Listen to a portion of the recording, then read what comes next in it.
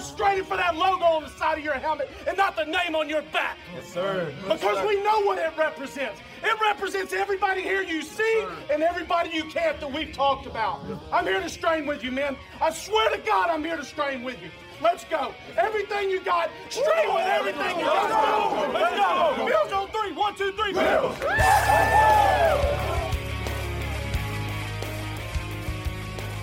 You're listening to the Off Tackle with John Fina show with your host, Joe Miller.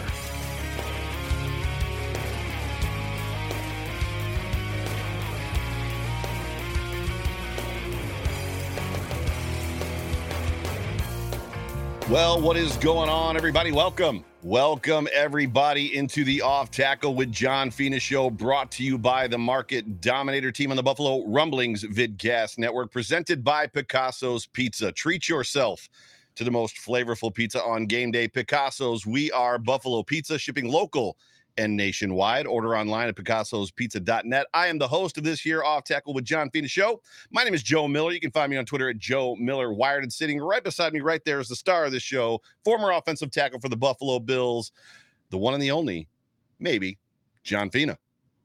Happy Victory Monday.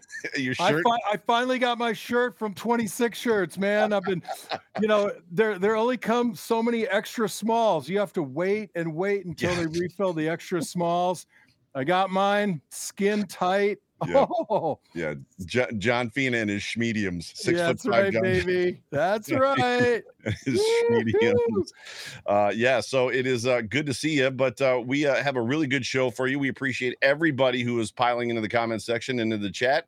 Whatever platform you are consuming this podcast or video cast on, please please subscribe. We are also Super Chat Live, which is exciting when you've got a legend in the house, and I'm not speaking of you tonight. We have another former Bills legend. Steve Tasker will be joining us just in a moment, but it's so good to have every single one of you. Why don't we start this thing off? Why don't we hear from our title sponsor, John Spascheck, right now? What do you say? I love it. I love to hear from John Spascheck. His message is fantastic. Here comes. Strategy. Block, vision. Get your vision up, balance, foot back, head up. Yeah, these are some of the strategies my good friend John Fina used to dominate on the field when he was playing for our great Buffalo football team. And these are some of the things that I use in real estate to dominate as the market dominator, and also the proud sponsor of the John Fina Show, hosted by Joe Miller. So if you want to win in the real estate market, it's going to be important to bring good vision so you can see what's out there, good balance of the market.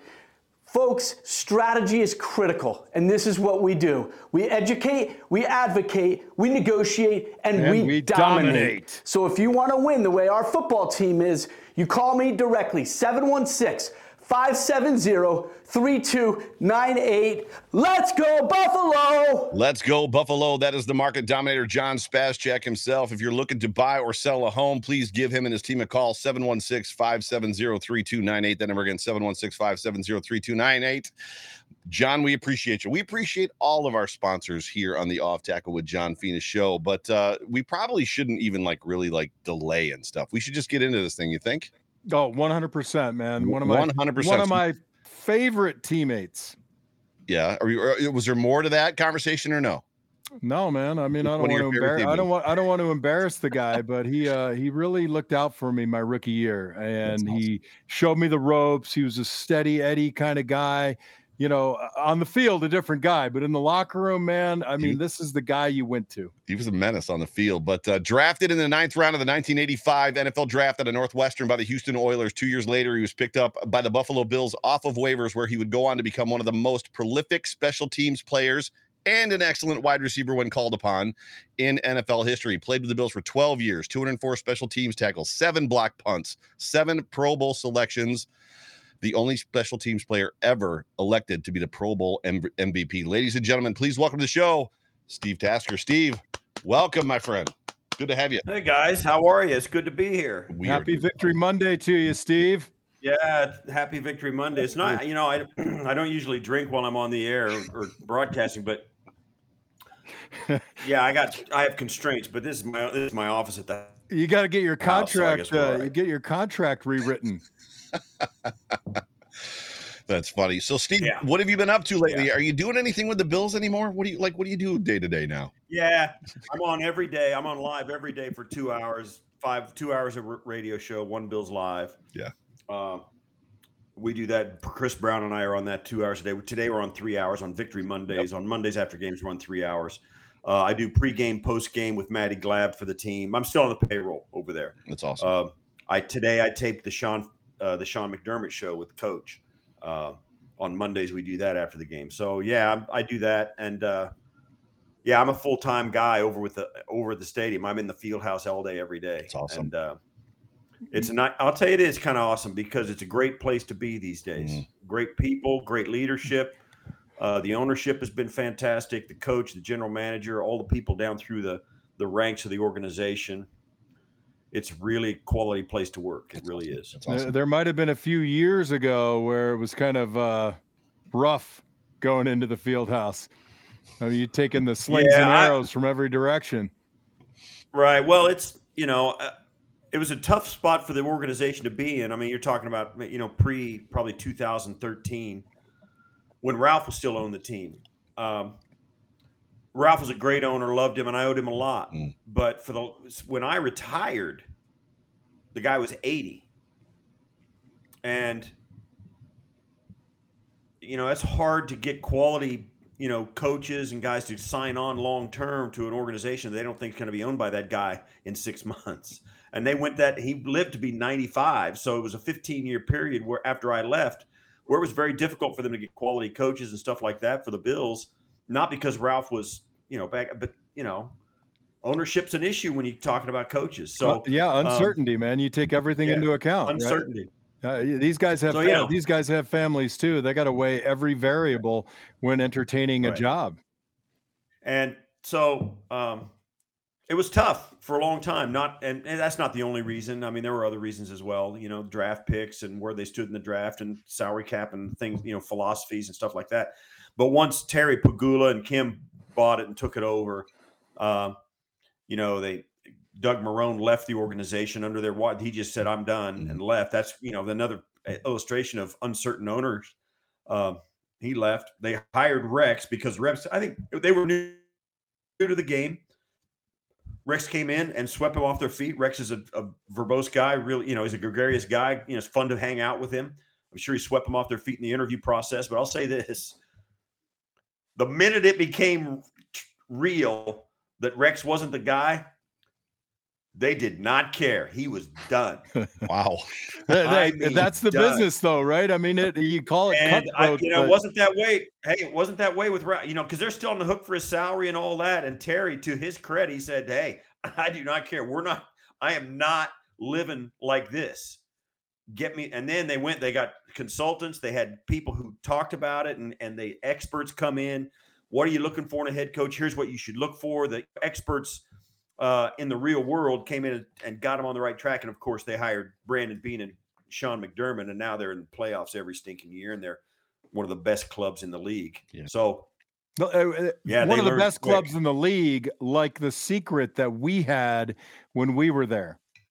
It was like the best kept secret. Well, it's not just the club. Yeah, it's not just the club. You're right. And now it is the club, but it's also, the city and how the city of Buffalo and the fan base have rallied and proven themselves to be something different than other fan bases. Yeah. Well, something special. And that's pretty cool. It is really cool. And with that, Steve, I know you're a conduit to places unreachable by Joe and I. So please extend everybody in the chat, all of our listeners and yours, of course, our best wishes for both Kim Pagula and John Murphy, whom you must know very, very well. And, just send it up the chain, whether you just get your vibes a little bit closer than we can.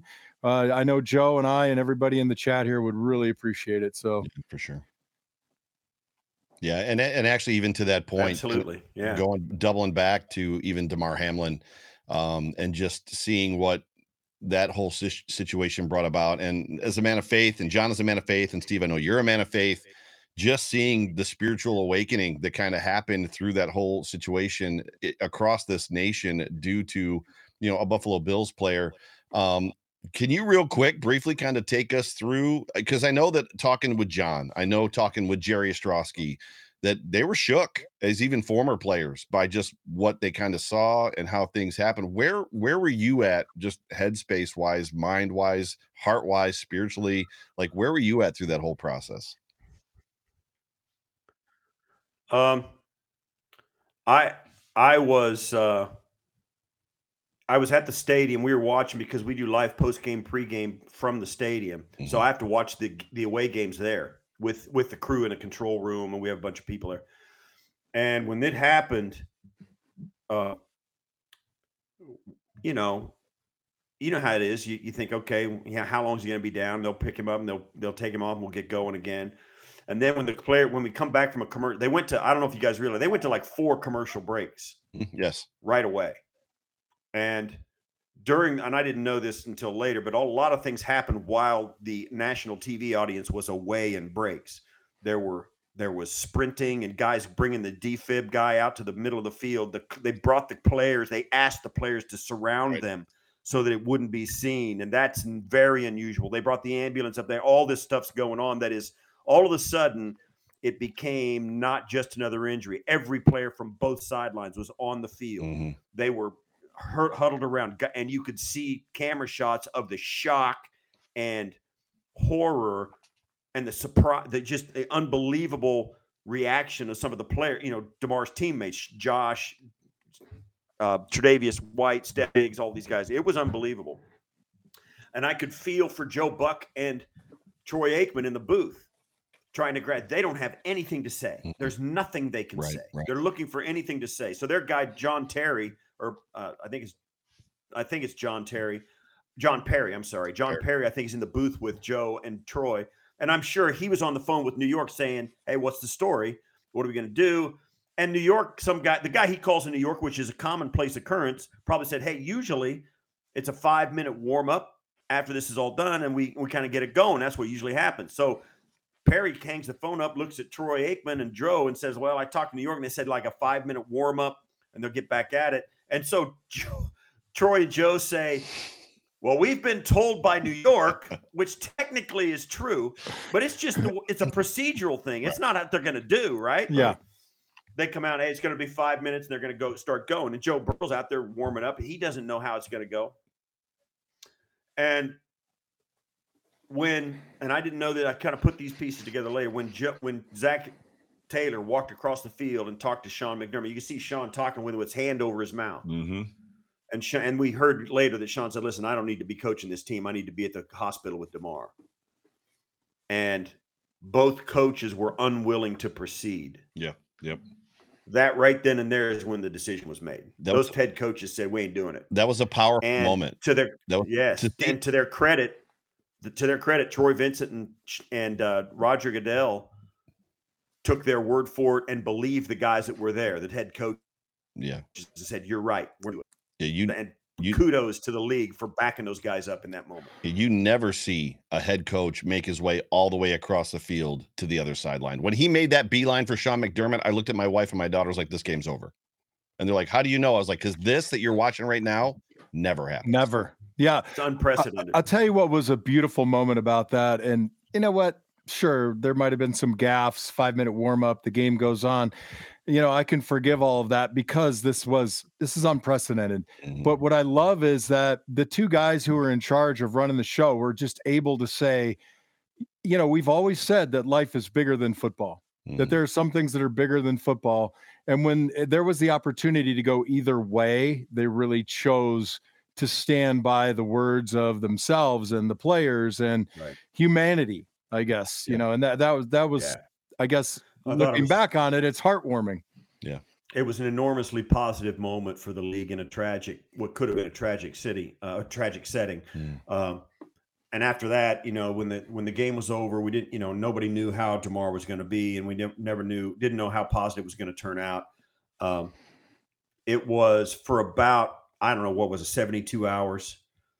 They finally got he was off the ventilator, and they said he's going to do, and he FaceTimed the team and flexed for him. The time between that FaceTime and the incident on Monday Night Football, it was a very, very difficult week for all of us here in Buffalo. Working over there, very difficult week. The club had asked us, me and Chris Brown, my co-host on One Bills Live, and Maddie Glab, who's the team reporter. We're the three kind of media personalities. Of course, the players are the center of it all. We're just kind of facilitators. But they told us, and you can imagine, my phone was absolutely exploding with requests all over the country to come on and talk about it. What's going on with the team? How are the players acting? How are they feeling? What's going on with the coaches? The whole thing. And the club rightfully said, don't do it for at least for this week, maybe not next week either. And so that was a big relief because it was, I don't know how any other way to say it. It was very, very difficult for all of us to go to work for sure and continue on, and the players especially. So, yeah, it was a big moment when DeMar came out of the woods. Yeah. And God just being in it. And like I said, seeing the spiritual awakening and just even like the references to the number 3, which he wears. And, you know, the numbers have great significance in scripture. The number 3 is the number of perfection. And just to see that number pop up so many times, even kind of as he was coming out of this thing, has been tremendous. And I actually noticed, so there's 3 of us, this is unscripted, and we're all wearing the Standing Buffalo logo. So let's just take that as a sign that God's in this weekend. So, because I'll say this, if you can watch the opening kickoff of that New England Patriot game and not think it's something supernatural happened, I don't know. You don't have a pulse. Right? Yeah. I told even from when my kids were being born, all the sporting events my kids have been to, all the great things I've seen as an analyst, the things I took part in, I have never been a part of something that moved me and where I was absolutely sure that there was a greater power involved than that play right there. Yeah. I could not believe what I was seeing. And it was an absolute miracle fairy tale. Yeah. And Josh said the same thing. I mean, you can't, you could feel it. I mean, there's people that you just can't come up with another explanation for it. It was miraculous. And to have, Nyheim Hines take the opening kickoff of that game, 96 yards for a touchdown. Incredible. I was standing up in the radio. We watched the game in the radio booth behind John Murphy and Eric Wood. In this case, it was Chris Brown and Eric Wood. We were standing up behind, and I was standing up with both hands on top of my head, screaming. I could not believe it. I lost my mind. I absolutely lost my mind. I've never lost my mind at any moment in my career or since over a play like I've lost my mind over that Nyheim Hines kickoff return. Never. Wow. It's unbelievable. It's amazing. Well, Steve, thank you so much for just bringing that back to us and telling us that story, because every story is unique. All of us, it affected all of us so much and was so difficult. As you said, Buffalo Rumblings shut down. So like we do a ton of podcasts and a ton of video stuff. And I have a post-game show, the Overreaction post-game show that I do every week after the game. And I canceled that. So we did the same exact thing that the Bills had you do. We just shut it down and we let just kind of the moment be the moment, and let's get through this together as a country. So thank you again for just kind of reliving that and letting us know. Let's move to the football game and let's talk about this past football game. And then we'll talk about briefly what's going to happen, hopefully, in the Bengals game. But before we do, John's going to let us know about House Capital real quick.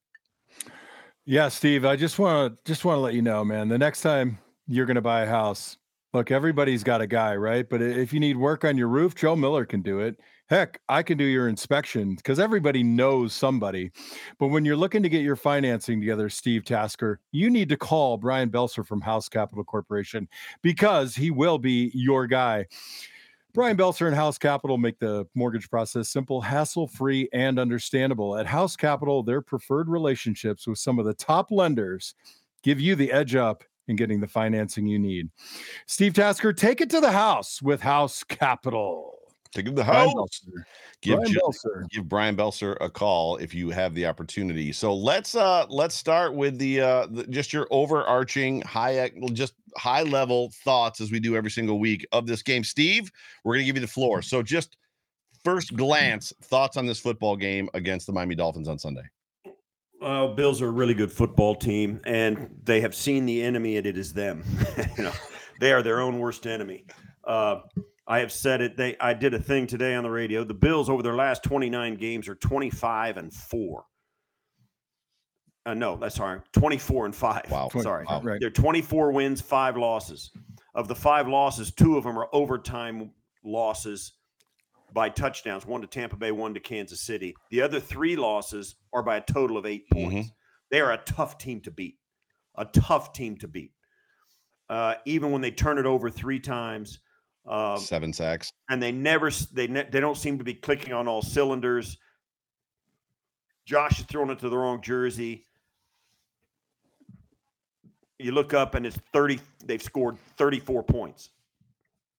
I mean, they are good. They're really, really good. And it's going to take a great effort by the Cincinnati Bengals to beat them. Now, the Bengals are good, too. They've got some guys, and they've got a good defense.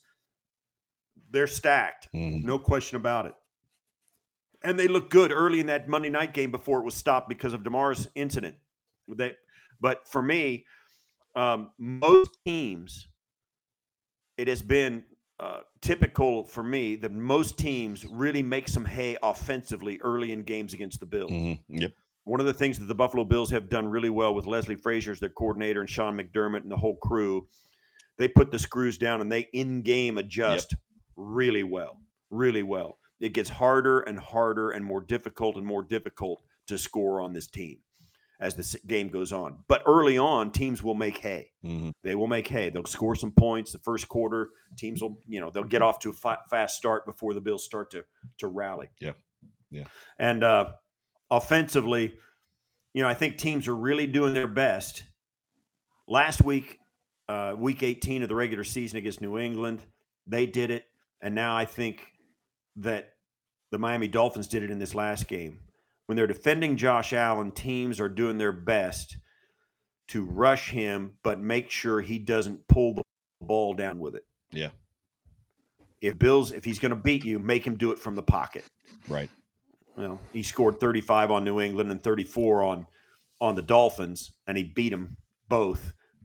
But let's say it didn't look like the Bills' offense because they made him stand in the pocket and beat him. When he tried to leave, they tackled him. Right. And that's hard to do sometimes. And sometimes he made some plays, particularly against the New England Patriots. He got out of the pocket a couple of times, made big plays outside the pocket, the John Brown play, all of that. So, yeah, he does beat him, but he really never ran the football. This last week, he was 4 rushes for 20 yards against the Dolphins. Week 18, he had 9 rushes for 17 yards against New England. That's not – Josh usually runs for 75 yards, right? I mean, he's usually 50-plus yards for rushing. That's a strategy I think teams are starting to unfurl against the Bills' offense. So, defensively, the Bills kind of clamp down. It takes them a little while to get started sometimes, but they do play well against everybody.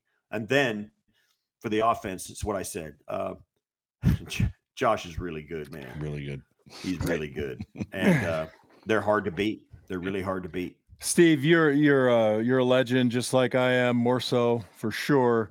There's a lot of hype about the line in Vegas and things of that nature, but expectations of the game, to me, I look at this, I say, the weather might be 3 points. They got the 3rd string quarterback, but you know what? He's a man too. I thought in my heart the whole time, 8 points would have been tops for me on the spread because divisional game too, right? 3rd time you're playing these guys, and beyond Skylar Thompson, these guys know each other pretty damn well. So, what was your feeling like? And I know you're a pragmatist a little bit like I am, but you weren't seeing a blowout. And do you hear a lot of that and you just shake your head like I do? A little bit, yeah. And I always remind myself when they do the betting lines in Vegas or any place else, they're not saying who they think really will win the game. What their signs on is what they will bet, not how the game may or may not come out. Because if you're talking about how the game's going to come out, none of us know. Right. None of us know. But they're thinking, all right, I think the public perception is that the Bills are pretty stinking good. and the Dolphins are starting their third string quarterback. Nobody thinks this should be a close game. That's what I think. That's how they set the line. Mm-hmm. So for me, the line as much reality as it is public perception, and as you know, practice is closed. That's they right. Just don't know. They just don't know for sure. Well, I would like to dovetail on what you said. I'm in mostly agreement with you. To me, Josh has enjoyed some pretty free releases on his runs. I think he's a terrific pocket passer. Still could get better, but I look at some of the pre-snap reads that he's making, and the understanding, and it matters too if it's a 3 or 4 man rush. If on the snap he can see if there's a spy or not, then maybe you're not tucking the ball and running. Maybe you're throwing that up for grabs ball 20 yards downfield, or just throwing it away. Yeah. So, I mean, he's a great quarterback. Yeah. I think there's still more development. Where do you see like Josh's next step? I think for this offseason, I think one of the things that he needs work on, and you'll see it particularly early in games when he does the quick release, or if he wants to get rid of the ball really fast on a slant or something where he's got a quick check and then come off and go to a different guy real fast on a short route. He's not real accurate when he's throwing those kind of darts. Mm-hmm. He's pretty good on a slant where he knows where he's going, comes out and knows one guy. But when he comes off that guy and goes to another guy, unless he sets his feet really quick and lets it go right, he has trouble putting it on the guy. You've seen some slants, and we've got a lot of problems with drops, this year in the receiving core. Some of that's on Josh because he doesn't quite put it in the right spot because he hurries his throw a lot. He's got a little arm arrogance, and he knows he can make every throw. Just a little. And it's easy for him. So he never takes the time to set his feet. And for Josh, it's not about getting the throw made. It's about mechanics of getting it there and putting it right where you need to put it. Yeah. He can throw it everywhere. Yeah, and you're right about that. I mean, he doesn't have to set his feet. And he showed that numerous times in the game yesterday. He's all over the place, and the ball comes out on a dart. But if he does, I think to your point, if he can get settled a little bit before he makes that throw, the difference of 8 to 10 inches where it meets the receiver is the difference between a reception and a drop. Yeah. Especially in the New England game last week. Go ahead. I was going to say we had a fun conversation with Drew Bledsoe about 5 weeks ago. Probably the only other guy that can talk about arm arrogance to the extent or the level that Josh can. And we had a fun little breakdown with just Drew, just talking about just arm strength and the ability to put the ball anywhere you want to on the football field. So, yeah. You look at the New England game 2 weeks ago, and, he had like 3 drops early in that game. One was to Gabe Davis. It was on a slant. It was back off his back leg, behind him. He's down low. He couldn't even grab it, but he hits it and it drops to the ground. Other throws like that are the ones I'd like to see him clean up. Now, early in the season, they were running their offense and they were really efficient. They were staying on the field longer than they did a year ago, but they weren't hitting the big plays like they did a year ago. Yeah. Now, last couple of weeks, it's back to big play. Yeah. But I think that was a little dictated by the defense, particularly in this last game. So I'd love to break that down just real quick, and we can talk about it probably at some other point as well. For me, so sitting in the stands, I was a wreck. So my show, Steve, just so you know, because I'm sure you're not familiar, it's called the Overreaction Postgame Show, and it's based on the fact that Bills Mafia, what do? All football fans overreact. So my show is not about X's and O's. It's not about the science of the game. My show is I'm bringing to you, the fan, how I felt on the couch, and more than likely you felt the same. And there was times in that stadium that I was like nauseous. But the moment after the strip sack for a fumble, the crowd was deathly silent, not because we were respecting the offense being on the field. We were shell-shocked. We couldn't believe the last 4 minutes of football that we had watched from the first half of the second half. But on the rewatch, so watching it again today, that was a really good football game. Like when you break it down, like when you know what the outcome is going to be and you're not stressed out, it was just a good football game. But to your point about the offense as well, you know, there's a handle on Twitter at yards per pass, and he used to do a lot of just breakdown stuff. And this is the best thing I've heard about this Bills offense in 2022. And I talked about it last night on the show. He said this after the game. He said, I have zero idea how the Bills put up so many points on offense. He said, it just seems like a cluster most of the time. Like it's just chaos. He said, and then you look up at the scoreboard and they've scored 30 plus points more often than not. And that just, that's exactly what Steve said, right? You know, you're shooting yourself in the foot, and at the same time, you're hitting the end zone to the tune of 31 points. Right. Yeah. So 34. It was crazy. Have either of you seen a team make as many self-inflicted mistakes? So not like not a bad coverage on a defensive play that led up a touchdown, just self-inflicted mistakes as this team seems to make week in and week out and overcome them. It just seems unreal. I've never seen a team find a way to win more than this team finds. They just find, you said it, Steve, at the top. This is a good football team. Like, they're go ahead. I think, you know, what you're saying, Joe, and what everybody out there is saying is like, we want and we're aching for seeing the Bills put together the beautiful game. Well, the 90s Bills, I'm old. Right, I mean, right. there was I get much perfection in exection for 4 years that we were just like, watch this. Like, yeah, I know. And it's crazy, right? I mean, I was in Phoenix, Steve, with Glenn Parker, Jeff Wright. Okay. Oh man. All right. And Mark Maddox watching at a Bills backers bar, the Bonfire in Tempe or Chandler, and it was a bonfire. Oh yeah, I saw your tweet. Yeah. Yeah, it was crazy. I'm sitting there with Jay Spence, who also does a couple of shows on our network here. He's in the comment section right now. Yeah, he's with us tonight. And he and I were like, you know, when you're like mixing it up with your buddy, and he's got me in a headlock and we're jamming each other up. And then all of a sudden, one play later, our hands are at our arms going on our sides, go, what the hell just happened? You know? And I think we're just craving for, I don't know if the word is a boring, methodical, playbook football. I think, frankly, a lot of people would just like to see that so their nerves aren't so frayed. Yeah. Well, the worst thing that happened was that Buffalo Bills Patriots playoff game in Buffalo last year, the perfect game. I mean, that's the worst thing that could have happened to Buffalo Bills. That's the one I was gonna mention. You think that's the way every game's got to go, right? And certainly, I'll say this: when the Bills play the way they did that night, and when Josh plays the way he did that night, yeah, they can do that to a lot of teams. A lot of teams. Yeah. But it's hard to do. I mean, you know how we've never seen it before. It's rare that a team can put that kind of effort together. Yeah. I think this, this game that we just watched and how frustrating it was, with you and the overreaction pods. I mean, I get it. I was feeling the same thing, but I'll just say this. This team, when you get down to it, this team plays its best in big moments. All of them do, particularly Josh and particularly Steph Diggs and particularly some of the other guys you can name as well. Milano.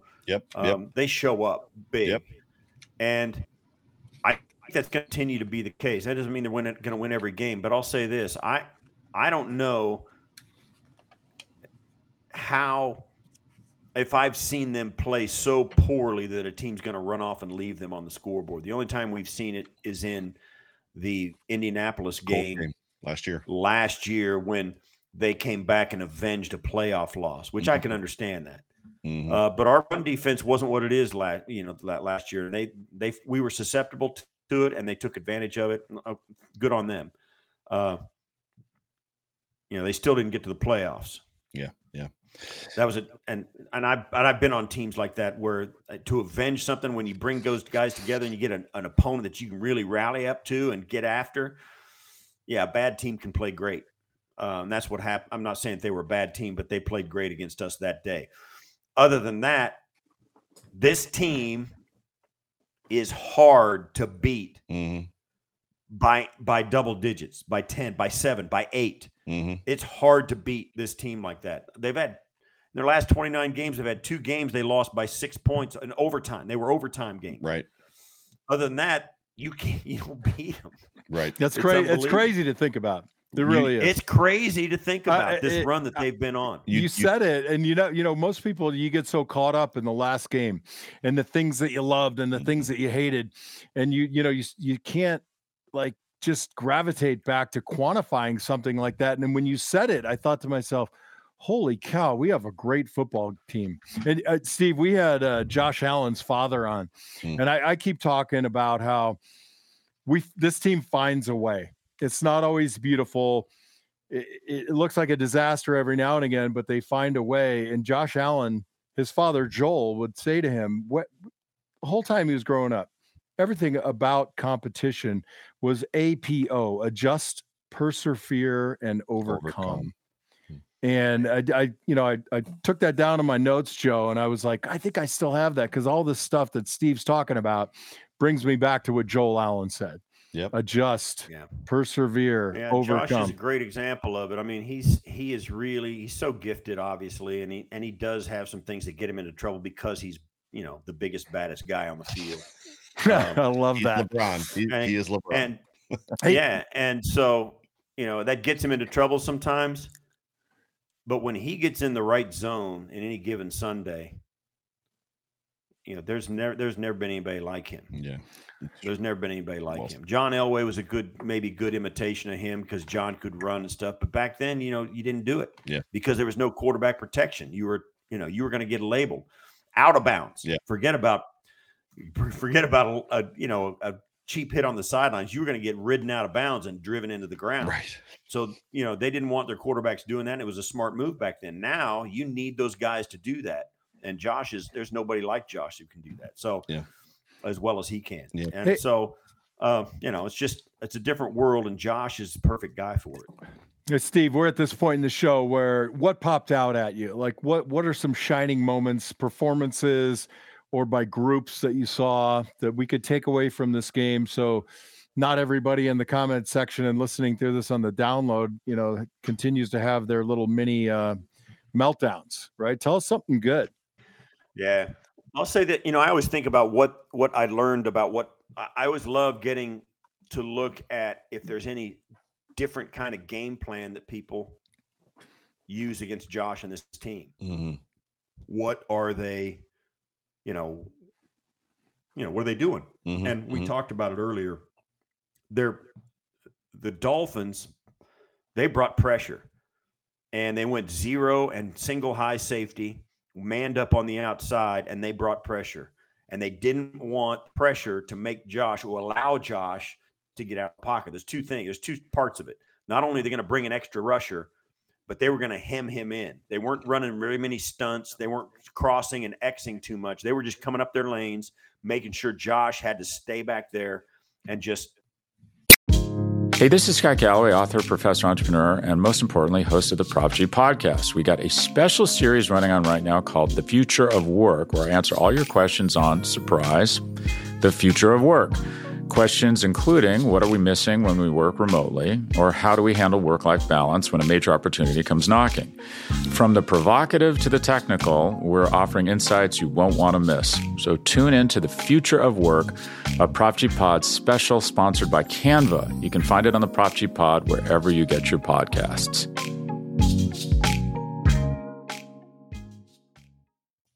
Throw. If he could beat him from the pocket, so be it. That was the chance they were going to take, and they were manning up on the outside. That's why they were going deep ball after deep ball after deep ball. There's no safety back there. All you got to do is heave it up, and pass interference, illegal contact, whatever, or you're going to complete it. Now, the one miscommunication with John Brown, Josh throws it up, and to me, a little bit of bad luck, a little mixed with a little bit of taking a big gamble that didn't pay off on the John Brown interception. If a quarterback throws it up to you like that as your receiver, you got to see it. You got to know he's saying, hey, make a play. Go up and get it. Make a play. Go up and get it. Help me out. See if you can get it. But if you can't, don't let that guy get it. And John Brown, he would know that, but couldn't find the ball. Yeah, he found it too late, couldn't adjust, couldn't. And really, all he wanted to do was tackle a guy before the ball even got there. If he wasn't going to catch it, just pull the guy down and let the ball bounce. But he didn't pick the ball up in time. That means the guy catches it and gets a chance to run it back. And, and they're often running with a big return on a play. But that's what the team was going to do. And that's what I come out of this with. Last 2 weeks, clubs have made a concerted effort not to let Josh Allen run with the football. And, they hung 35 points on the Patriots and they hung 34 points on the Dolphins. So they got to feel like they did that. He only rushed for 17 or 16 yards against the Patriots, and he rushed for 20 against the Dolphins on 4 rushes.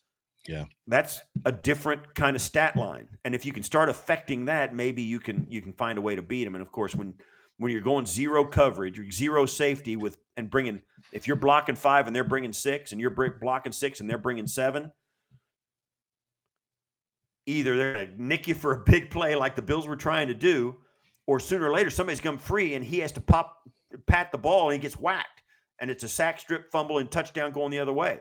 Or you lay one out on the deep ball and it's a misadjustment and you get an interception. Yeah. So in some of those cases, you're going to get a play back. And the Dolphins, to their credit, they were willing to take the lumps early. Yeah. The Steph Diggs 52-yarder, the long plays they were getting early.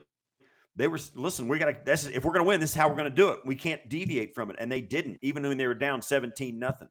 And sure enough, they started getting turnovers and it turned around for them. Yeah. It did. And, when I look at the good on this, Steve, I mean, the offense put the defense in some pretty rough situations.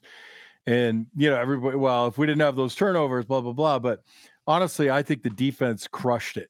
The short fields they had to defend, I would agree. And everything that they did. Agree. And beyond that, the secondary looked tighter than I've seen them in weeks. I think, Elam's getting his confidence. Tre'Davious White, he had a step on. The guy had a step on him. I can't remember who it was, but his recovery speed is coming back. He lays out. He takes a swipe at the ball. Obfuscates it. The receiver can't make the catch. Milano had, 1 or 2 kind of missed tackles, but Tremaine Edmonds looked great. I thought we had fair to good pressure from the front 4, and the run stopping was terrific. I mean, to me, the hallmark of this game is defense can win championships, and if you can really tighten the defense up at this run part of the season, it gives those guys on the offense maybe, as we saw, a little bit of latitude. They take a few long shots and they can still recover because Leslie Frazier and Milano and Edmonds are there to back them up. Yeah, for sure.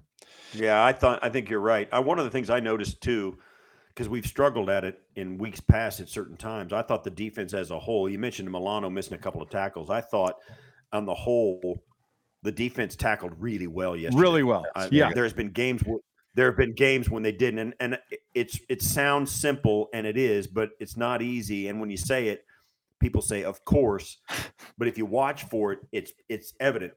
The best tackling team is the best defense. Mm-hmm. That's right. The first guy to the football makes the tackle. No extra yards, no broken tackles. The guy they got to have guys open to get yards, and they're not open. And first guy there makes the tackle. That happened yesterday. A lot of tackles that were one guy, first guy there, boom, down.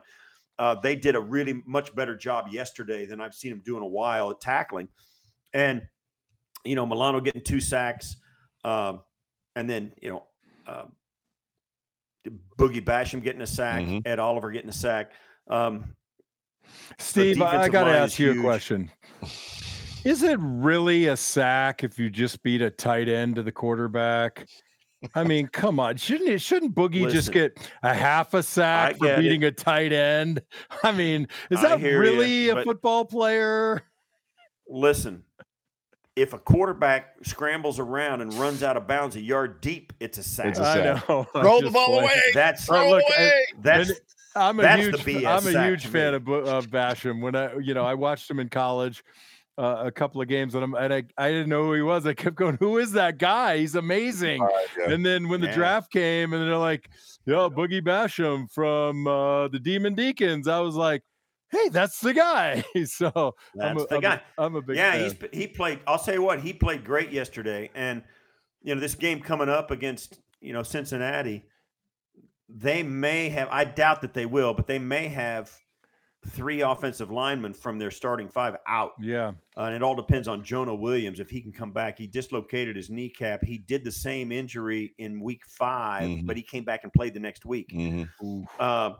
Lyle Collins is not going to be in there, and Kappa, their guard, he may be back with an ankle.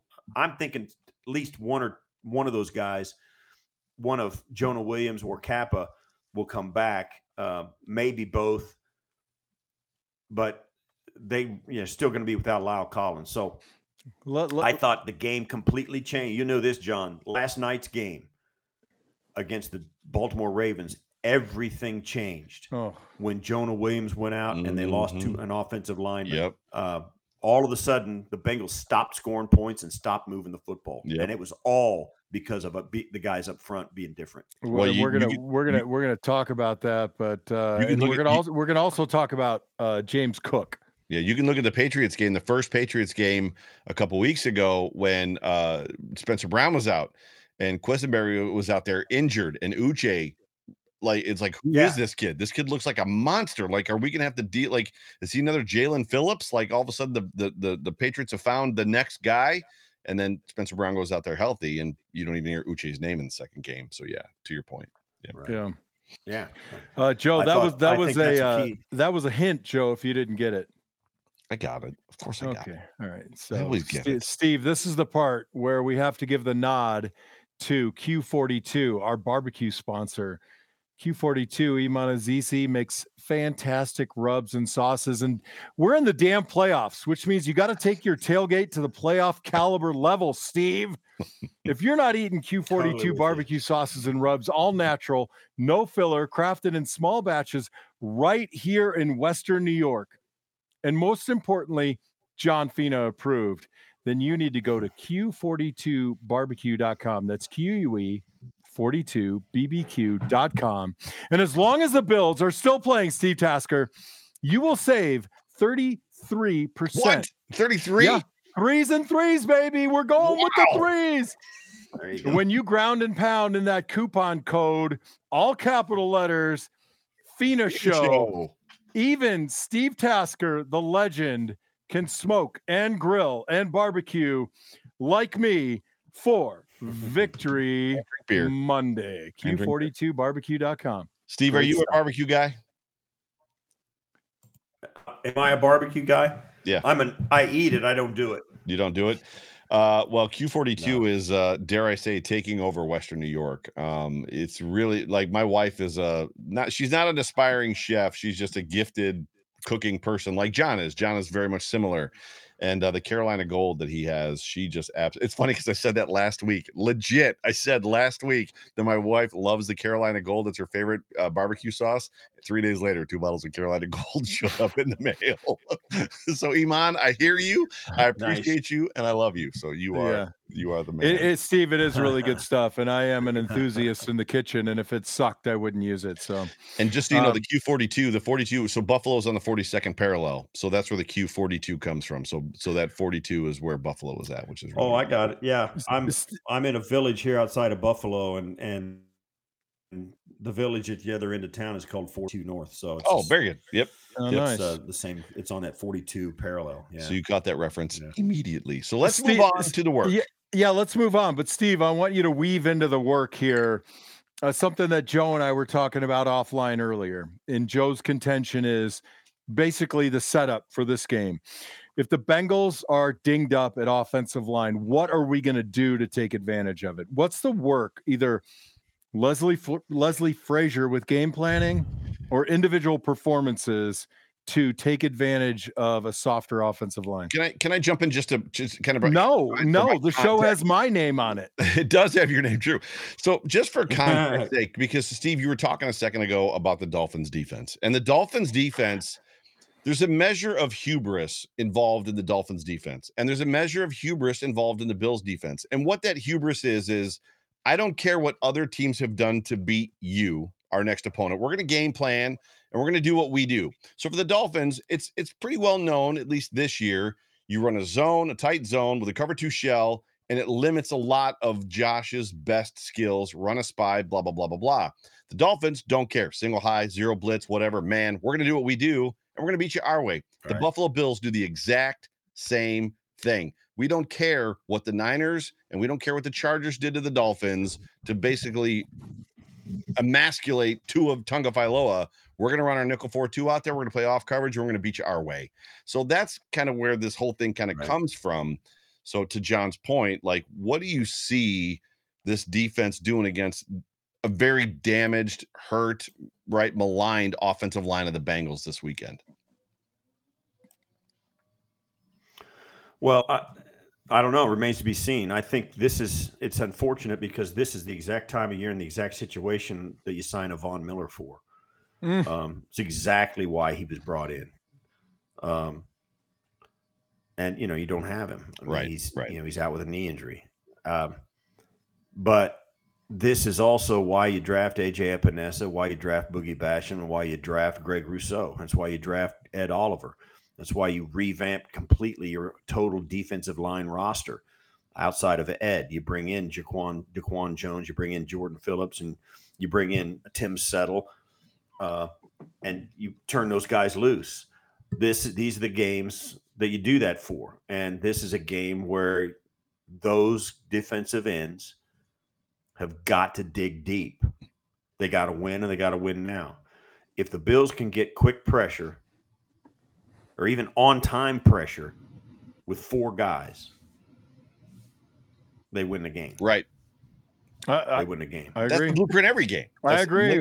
The blueprint every game. Now, they can do it maybe once in a while, sending 5, whatever. But if they start having to send 6 guys to get pressure, if they start having to, go 0, cover 1, 0 high safeties, go man and try and get pressure, it's going to be a long day. Can you, as a wide receiver, talk to because you played wide receiver, that was your role outside of special teams. There was 3 instances yesterday that I counted specifically. One of them was the Kaiir Elam interception, where the Dolphins went 3 wide to a side, and there was only 2 Bills defenders out there, and then a safety shifted over about 22 yards deep. Does that, when you see that formation, now it worked with Kaiir because Skylar Thompson picked the wrong receiver. He threw it right at Kaiir Elam versus throwing it to the guy that was going to be open. And I know that there's some guesswork in that. But when you see that as a wide receiver, hey, there's 3 of us out here. We got 2 in front of us, and 1 dude is a mile away. Like, can you just talk about that formation real quick, offensively, defensively, yada? Like, can you work us through that? Yeah, you don't know what's going to happen until you get out there and line up, right? So having a play called that would be perfect against it's probably unlikely. Right. Because you don't know what's going to happen. Right. If you have automatic adjusts and you make a little eye contact with your quarterback or one of your other your teammates out there, and you've got these adjustments on, the adjustments, you run those, and you should be able to get somebody open pretty fast. If it's the down and distance where it's 3rd and 18, it doesn't matter. Somebody's still got to go 18. Right. So they don't care. You can get somebody open right away and throw it 5 yards. We're going to come up and make the tackle. And it's going to be 4th and 12. Right. So all that's in the mix as well. Kaiir, and I think in this scenario we're talking about with the Kaiir interception, I'm thinking, I haven't gone back and looked, I'm thinking it was zone coverage. It was. And they zoned it off. And what happens when that guy came out and turned that corner route and came in front of the safety, they did not have the 3rd guy. They were going to try to get somebody either over the middle or down the seam along with the corner. The problem is the 3rd guy wasn't out in the flat. There was nobody for Kaiir to guard short. Right. His zone was vacant and there was no threat. So he could float. He sloughed off. Yep. Yeah, he sloughed off, dropped back into the throwing lane after the fact. And, Skylar didn't know he was going to do that. He didn't have a guy out there to hold him up towards the line of scrimmage, threw it to the guy deep, and the underneath defender, which is Kaiir Elam, dropped back in it and just snagged it. It was an easy catch. Yeah. That's what happened, I think, on that play. You've got more offensive players than defensive players. Yeah, you can take it snap quick and whip it out there and do a bubble screen and let's go and see if the guy can make one guy miss and get a nice play out of it. You see a lot of teams do that, and that's always an option. On a down and distance or when you're backed up in your own end, that's usually, if you're backed up in your own end, I think that's kind of what I would anticipate doing more of, because it's a more high percentage throw to complete. The third, the one down the field, and that's why you got to tip your hat to the Dolphins for making the Bills go deep all day. It's a low percentage completion, even if you're going against air. If you're out there on the practice field and you throw it, it's hard to do that, right? It's hard to get it. So doing it against a defense, it's hard to hit those deep passes. Yeah, yep. So and so that's why you put three guys over there, you put two defenders over there, and throw the safety over the top late. What you do is you're just trying to. It's not about the receivers and having those guys covered or whatever. What it is about is making the quarterback think you've got this coverage being played, and all of a sudden it's not. Right. Got it. So Skylar Thompson might have thought he had a play there, and then when the safety comes over late, 22 yards deep, what that tells you is those corners, they're not going deep. Right. They're going to get underneath. They're going to dare you to beat it. They don't care if you try and go deep on them because they got a safety back there for that. Yeah. So they're not going to drop out of there. Can I press you on one more thing offensively? No, this is the over. You can have a chance. It's not my turn. I mean, we're getting long in the tooth. We promised we'd cut Steve loose. I promise you get a chance. That's it. At the rate that this Buffalo Bills defense has seen bubble screens and wide receiver screens work against them, can you, for the life of you, figure out why we cannot run a wide receiver screen? Like, why is you can't run everything, Joe. You can't do everything. Why isn't the defense just walking the tape over to the offense and be like, here you go, just do this? I don't know. I can't really speak to the specifics of it. I have a suspicion, and I think it has something to do with Josh. All right. When you've got a quarterback who can outrun people, you tend to have things in place to keep him from running. If you got like a spy, right? If you got a spy and he whips it out there, that spy don't have to watch Josh anymore. Right. So he can just go, and that's just the extra defender out there, and it's a problem. I think also teams are wary of just having an offense that runs like Buffalo. I think teams with mobile quarterbacks. Yeah. I think they struggle with that more than teams like Cincinnati and more than teams like Tampa Bay or Dallas. A quarterback that's going to be an anchor in the pocket. I think a quarterback who can run for some reason, defensive lineman, for whatever reason, I think they got their antenna up more for me. It's what I think. There may be more specific and more in-depth answers than that. Makes sense. But I think there's something in the fact that they got a quarterback that can outrun 8 defenders on the field. I think that makes it hard. It was that way with Daboll too. They tried to run him. You've seen them try to run it at times, and they stink. Yeah. And I thought, and John, maybe you can talk about this. I thought maybe it was a point where the Bills didn't have either. I thought 3 years ago, like in 4 years ago when Josh was a rookie. 18, maybe a little bit of 19. They didn't have the offensive lineman that could get out in front of them and do anything. They didn't have guys that could do it. Hey, be careful, Steve, because Joe is going to tell you the offensive line is terrible. It was not. But hold on a second. If you think this offensive line is terrible, go back and look at 2018 offensive line. Yeah. Well, listen. Before we miss it, Steve, we do have a super chat from the lovely and talented Pamela, who would like to know. Hey, Steve, Joe, and John. Steve, how do you think?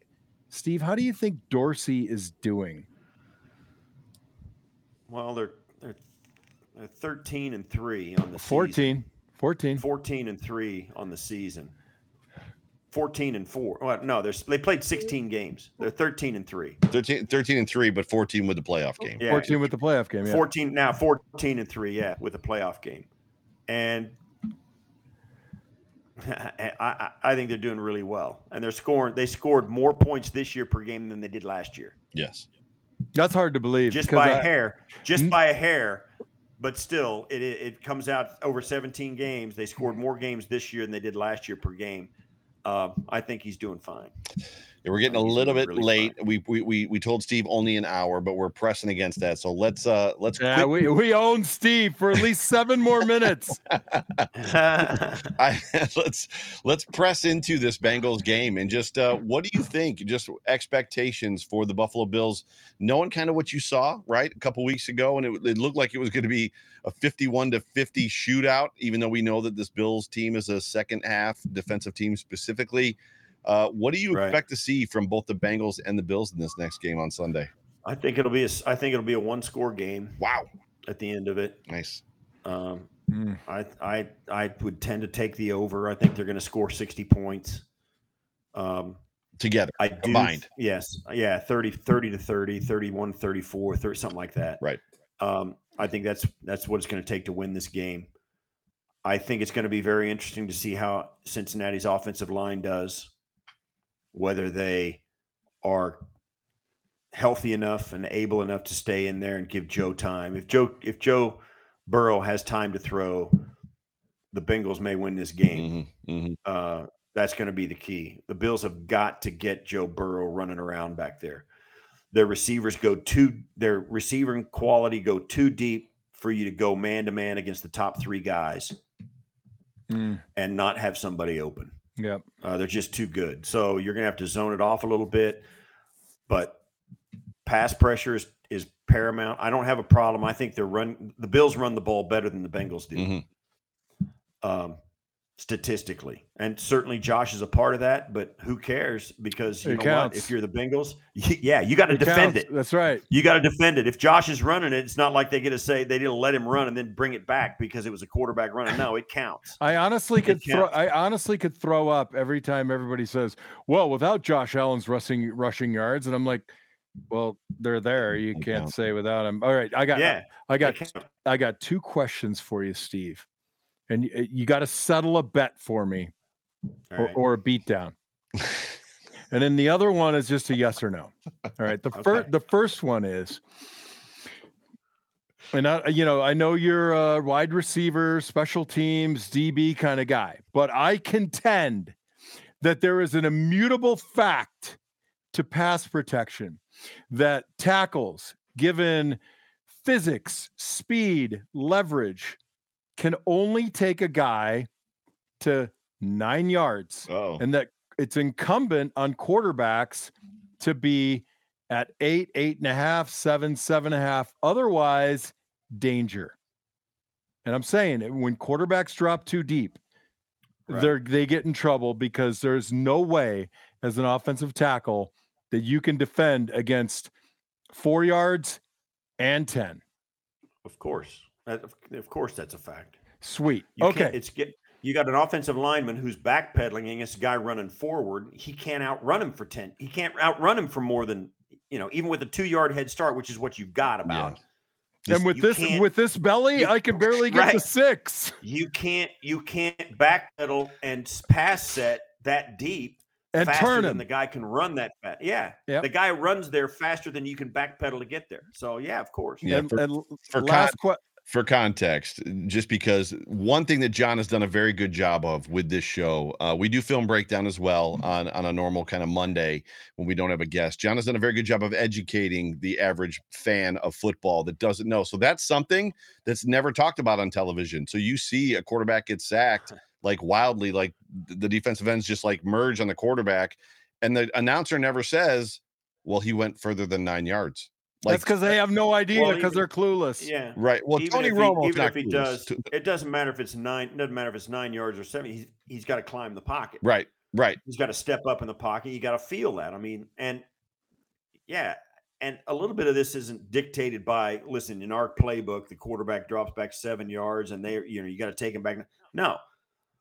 You take your pass set, and if the guy's trying to turn the corner, you push him as deep as you can. And and the quarterback's got to be good enough to feel it and hear it. Right. And this, that's why they have ear holes. You can hear those guys working around you. Right. So Yeah, you're right. It's up to the quarterback to step up. And that's why, too, tackles have that kind of ability to run the guy past the quarterback behind him. But it's incumbent on the guards and center to be stout enough not to get pushed back into the quarterback's lap. That's their struggle. Right. They gotta anchor, and that's, it helps them that there's less space in there because there's guards and there's not that much space. That helps them, but they've got to be able to anchor so the quarterback has a place to step up behind them into. So each position has its own issues, but yeah, Fina's right. John's right. You can't.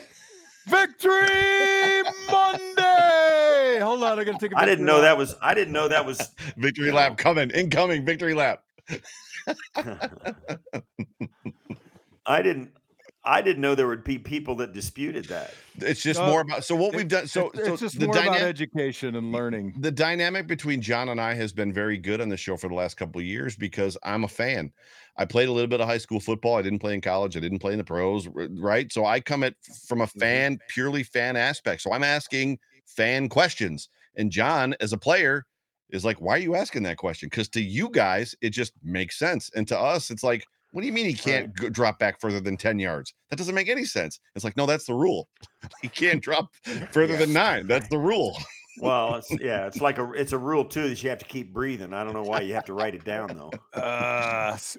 My second question, it's a two-parter real quick before we get to the super chat.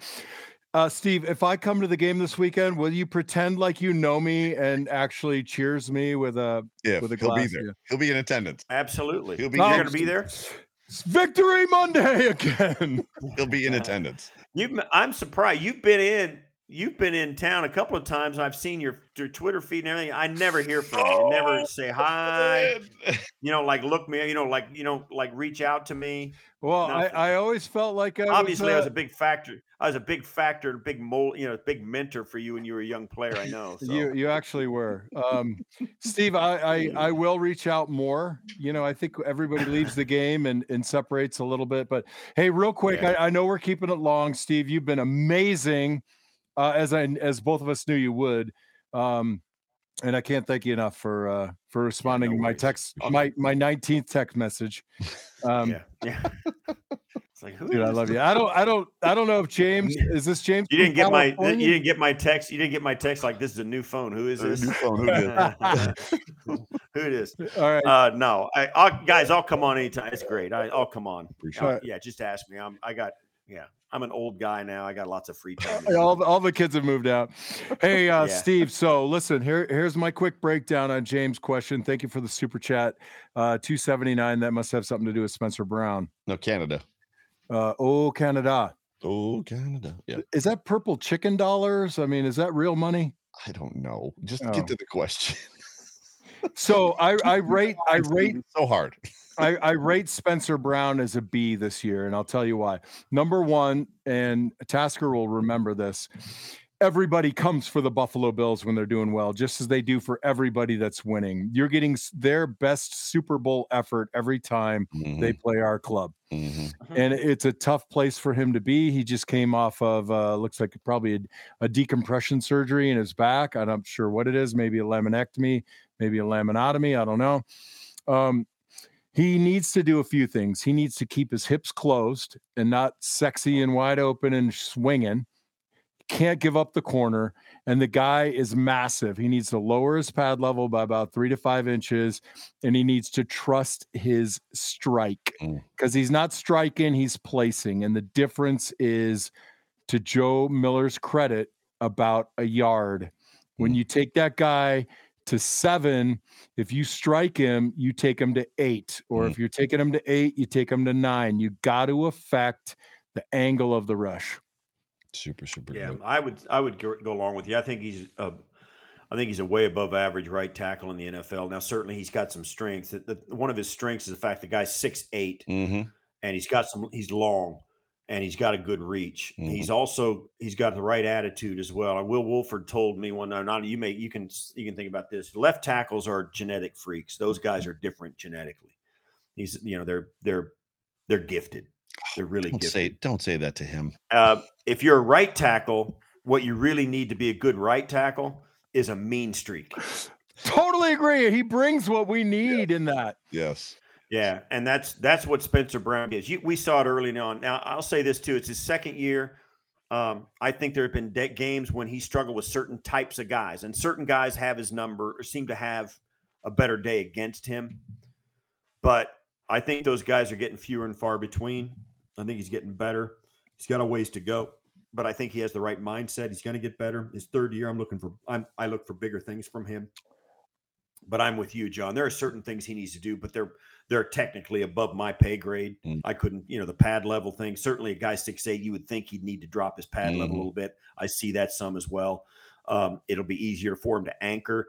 It'll be easier for him to go lateral, all of that stuff. If he could lower his pad level just a little bit. When you get too tall, you just get too topply, So yeah, I'm with you. I think he's a good draft pick. I think they're right on with him. I think he's going to be plugged in at the right tackle for as long as he can play healthy. And I don't think they'll be saying there in the offseason that they need to replace him. I know there's a ton of guys on this roster, and this has been the way that Brandon Beane has worked it during their time here. And it's frightening at certain times of the year, like coming up in 4 weeks, hopefully, when the Bills go to and win the Super Bowl. Whenever the season's over and you start evaluating, people are going to come to the realization there's about 15 guys on this roster who really played a lot and contributed, who are on 1-year deals or in the last year of a 2-year deal. Yep. They got some, Saffold, I think, has got 1 more year on his deal, but there's a ton of guys who are in the last year of their deal or signed a 1-year deal with the Bills. A lot of them. It was the same story last year. This is when Sean McDermott and the culture and what people say about this team and this town and this franchise and the fan base, that's why they get free agents to come in here and say, I want a piece of that. Yeah. You got a quarterback that's unlike any other, gives you a chance. The guy's a monster. Yeah, okay, I'll come play for you guys for a year. Give me a 1-year deal. And they'll do it. So that is one of the things too. So whether Spencer Brown's good or not, they're still going to have a couple of slots on the offensive line where they're going to have to get some guys in, it'll be interesting to see how they work this roster in the offseason. We're not there yet, obviously, but Spencer Brown, I think they're pretty happy with the way he's played. One last question, and then we're going to get out of here. And it's an education question for the fan base. So Steve, you played football in the NFL, obviously, and you started your career without a visor. And then you went to a smoked visor. There's a lot of players that wear a smoked visor. Ezekiel Elliott is playing right now. He's wearing a smoked visor. Pre-game, Steph and Josh both wear mirrored visors, but they don't wear them in the game. Can you tell the fans real quick the stipulation behind being allowed to wear a visor, specifically a smoked visor versus not? Yeah, you got to have a doctor's note, basically. Yeah. I'll write it. You got to have some sort of condition that makes it better. Yeah, I mean, that's what it takes.